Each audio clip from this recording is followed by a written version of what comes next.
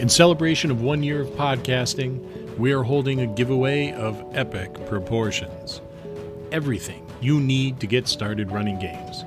4 dice trays, 12 complete sets of dice, 4 Crown Royal bags, the D&D Essentials Kit, the D&D Starter Kit, Hoard of the Dragon Queen D&D Adventure, the Young Adventurers Collection, Nerdarchy's Out-of-the-Box Encounters, Brass and Steel Steampunk Tabletop RPG, OSR Greats, The Rat Hack, Into the Odd, and White Box Fantastic Medieval Adventure Game. But that's not all. The Curse of Strahd Revamped is included as well. This complete list goes to one lucky winner in the U.S. Here's how to enter. Head on over to Apple Podcasts or Podchaser and leave a review. Leave a comment as well. Then, go to our Facebook page and like it. Finally, stop by our webpage, thedungeonmastersdojo.com/about, and leave us a message. Once we hit 500 on each, we will draw a winner. You must do all 3 to qualify. We'll see you next time in the dojo.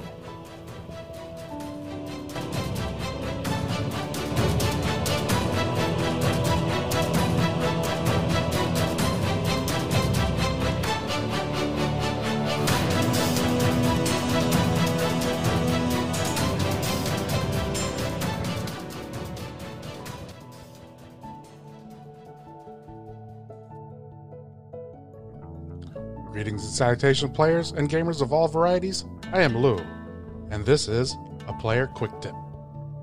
This week, we're talking about the best 5-starter races to play in Dungeons & Dragons. How these were ranked was based on what they had to offer right out of the box, and what benefit they offered for a new or veteran player. I tried to keep all of these Adventurers League safe. The only one that is not is number 4, but it is a favorite of many players and it doesn't break the game at level 1.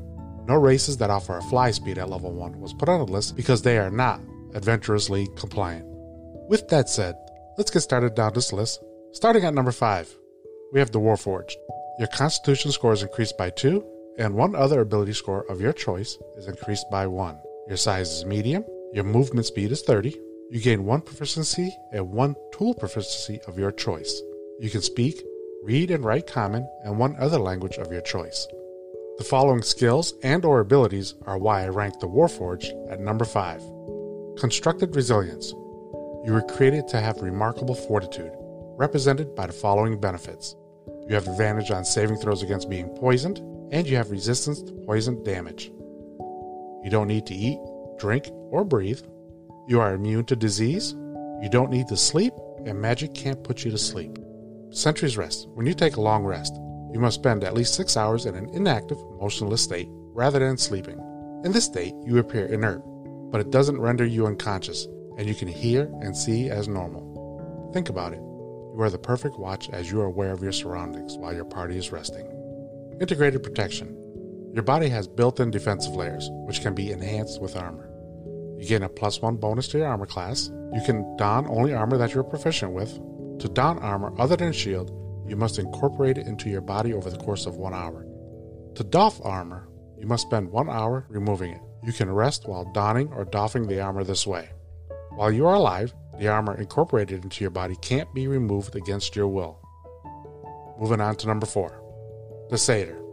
Your charisma score is increased by 2, and your dexterity score is increased by 1.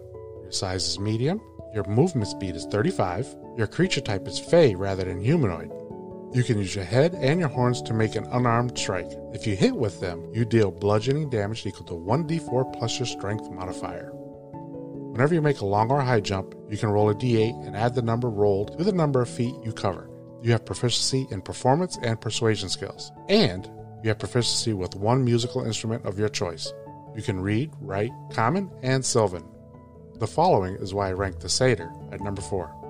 You have advantage on saving throws against spells and other magical effects. The Satyr is one of the few races that has magic resistance. Moving on to number 3, the Half-Elf. The following skills and or abilities is why I ranked the Half-Elf at number 3. Your charisma score is increased by 2, and 2 other ability scores are increased by 1. This is one of the only races that will allow you to increase 3 ability scores. one by 2, and 2 others by 1. Your size is medium. You have a movement speed of 30. You have dark vision. You have advantage on all saving throws against being charmed, and magic can't put you to sleep. You gain proficiency in 2 skills of your choice. You can speak, read, and write Common, Elvish, and 1 extra language of your choice. Moving on to number 2, the Mountain Dwarf. Your size is medium.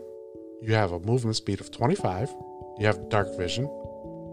You have advantage on saving throws against poison, and you have resistance against poison damage. You have proficiency with battle axes, hand axes, light hammer, and warhammer. You gain proficiency with an artisan tool of your choice, either smith tools, brewer supplies, or mason tools. You have proficiency with light and medium armor. The following skills and or abilities are why I rank the Mountain Dwarf at number 2. Your Constitution score increases by 2, and your Strength score increases by 2. The Mountain Dwarf is the only race to get 2 ability scores of +2. Moving on to number 1, the Human Variant. 2 ability scores of your choice increase by 1. Your size is medium. You gain proficiency in 1 skill of your choice. Your movement speed is 30. The following is why the Human Variant is ranked at number 1. You gain a feat of your choice. Having a feat at level 1 is a game changer. It is probably one of the most powerful skills or abilities that you can pick up at level 1. This is why the Human Variant is ranked number 1. Now go play some games. It doesn't matter what game, who you're playing with, or how you interpret the rules. What matters is you're having fun. See you next time in the dojo.